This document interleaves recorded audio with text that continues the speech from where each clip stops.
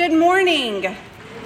It's so good to be here with you this morning. It's so fun to preach for my first time here at All Saints, and I'm just so happy to be here with you. While in divinity school at Duke, I was a part of the Anglican Episcopal House of Studies. For short, we called it AEHS, or the House. Being a part of the house was one of the greatest parts of my formation. We had morning prayer every day at 7:45. We enjoyed a weekly Eucharist and heard from many different wonderful preachers. Some were very well-known theologians, some local priests, and we heard from each other. Being on campus for morning prayer was the highlight of my senior year, as the campus was pretty much shut down. The halls were bare, no hustle and bustle, no friends were gathered in the hallways, just sheer emptiness. So being able to gather with friends was life-giving for me. But still, there was no hugging, only waving, no standing close to one another, and of course, we couldn't see each other's smiles. I know this story sounds familiar to you, as you all have lived it too. One of the last sermons I heard was from a local priest who talked about a time in his life and while in seminary, he was so depressed. He said that he could hardly function. He could hardly get out of bed. And at the time of his really deep darkness, he said all he could muster up each week was to go to Eucharist and lift his heart to the Lord. I felt his pain that day, as there have been many times in my life when I have felt alone, sad, and afraid. There have been times in my life when all I could do was lift my heart to the Lord. Have you ever felt like that? Are you there today? Or do you know someone who is feeling like that? Then hold on, because as Franklin D. Roosevelt said, when you get to the end of your rope, tie a knot and hang on. This morning, Mark, the Gospel of Mark, moves us across the lake again to hear the story of two different people who were desperate, both at the end of their rope. Some people call this passage a Markan sandwich because Mark inserts one story into the other. We have the story of Jairus and his daughter as the bread, the top and the bottom, and then in the middle is the hemorrhaging woman. At first I was like, well, that could be the meat of the sandwich. But then I thought about my vegetarian friends, so it's whatever you like in the middle of your sandwich. It's an interesting literary craft. Two stories that at first glance don't seem to connect at all. And then when we take a closer look, we can see how they are related. It's like one of my professors said, once you see it, you can't unsee it. First, we hear about Jairus, who was a leader in his church, a member of the vestry, probably even the senior warden, a trustee, a Sunday school teacher. Maybe he even sang tenor in the choir. He was a solid, church-going man of God, a good man, and yet tragedy had struck him and his family.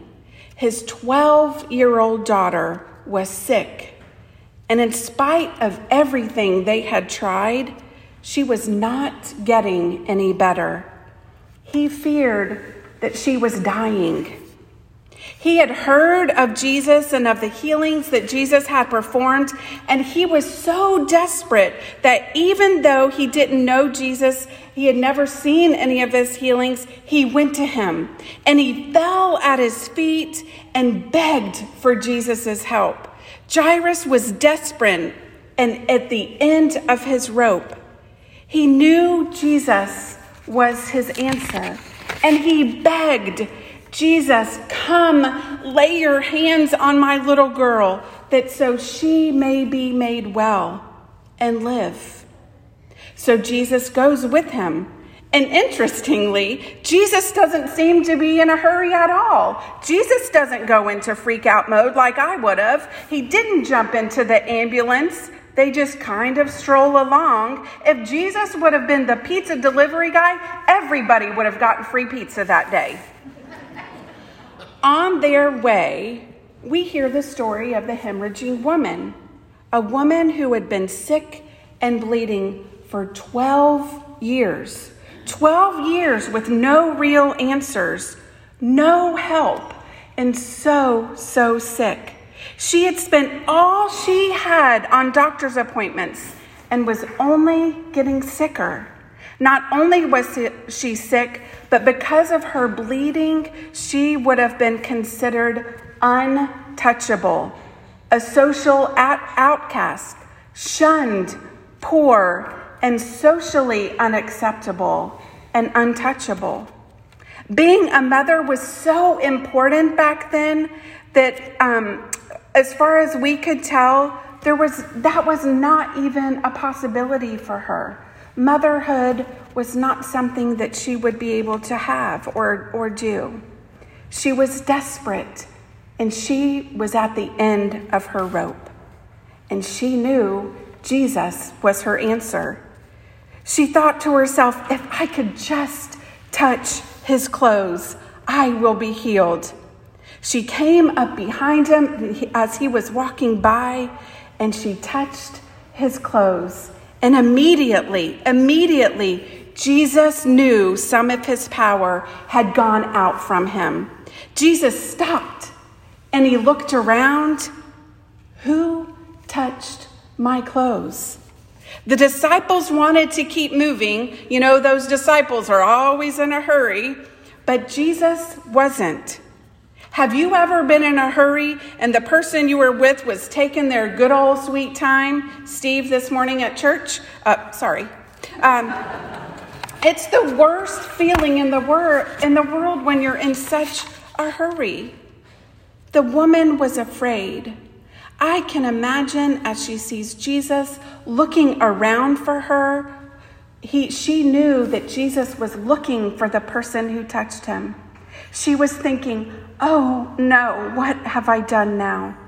Full of fear and trembling, she falls down before Jesus, and she told Jesus the whole truth, which means she told Jesus her story.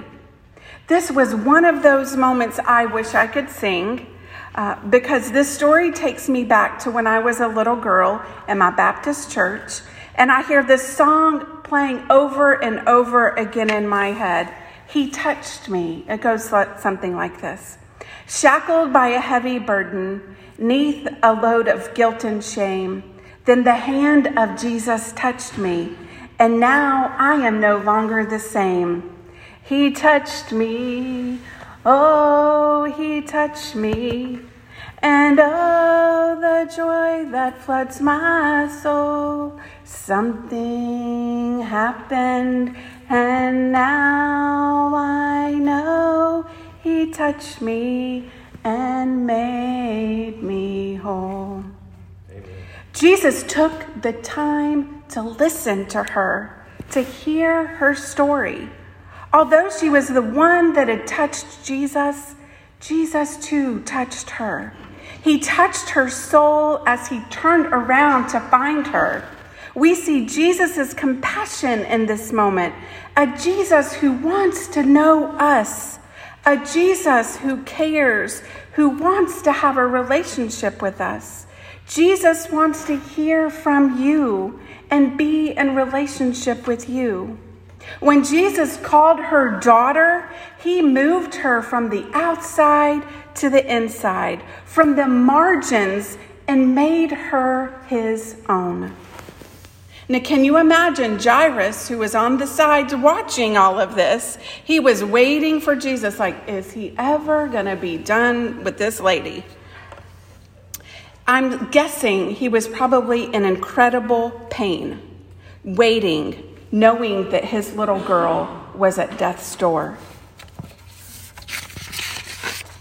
And finally, as Jesus sends the lady off in peace, now as one of his own, the news comes that his daughter has died. Jesus goes with him anyways and tells Jairus, don't be afraid, just keep trusting. They walk into utter chaos. The hired mourners are there crying and wailing. And Jesus tells everybody, that little girl is not dead. She's just sleeping. The word sleep here means to give oneself over to God's care. Jesus shooed everybody out, and his disciples and the little girl's parents, Jairus and his wife, go into the room where she's laying, still in the quiet room. The little girl's body is not moving, and Jesus takes the little girl, the untouchable, because she too is dead. She takes her by the hand, and he tells her to get up, to rise up. And then he tells her parents, give her something to eat. Give that little girl some food because she is hungry. This morning, as we walked the road with Jesus, we meet two desperate people longing to be touched by Jesus. They were totally different, and yet they were the same. One was a leader and one was an outcast. One was a dad who was afraid his 12-year-old daughter was going to die, and one who may have longed to be a mama, but who had been bleeding for as long as that little girl had been alive. One who wanted healing for someone he loved, and one who longed for healing for herself. And yet, they both just wanted to know Jesus' healing touch. As we walk, we find that we are walking with Jesus, who can't be made unclean by touching the unclean or the dead. Because the light of God, the Son of God, the Savior of the world, cannot be made unclean. We walk with a Jesus who has compassion and wants to hear our story. One who wants to be in relationship with us. We walk with the Jesus who brings healing, not only to our bodies, but to our souls. The one who calls us his children, daughters, and son. In the midst of our own wavering faith, and in our waiting, in our sickness, in our own isolation, and in our joy, in our deep love, and in our deep pain, we find Jesus, who wants to hear our story, our heart. One who is ever present with us, and the one who knows what it feels like to be isolated, broken, and beaten, invites us to eat. The meal we get to share this morning at the Lord's table is one that not only strengthens us physically, but it also celebrates the promise of the ultimate healing we will have and our own restoration, the promise of new life in God's kingdom. So come, lift your hearts to the Lord and eat. Amen. Amen.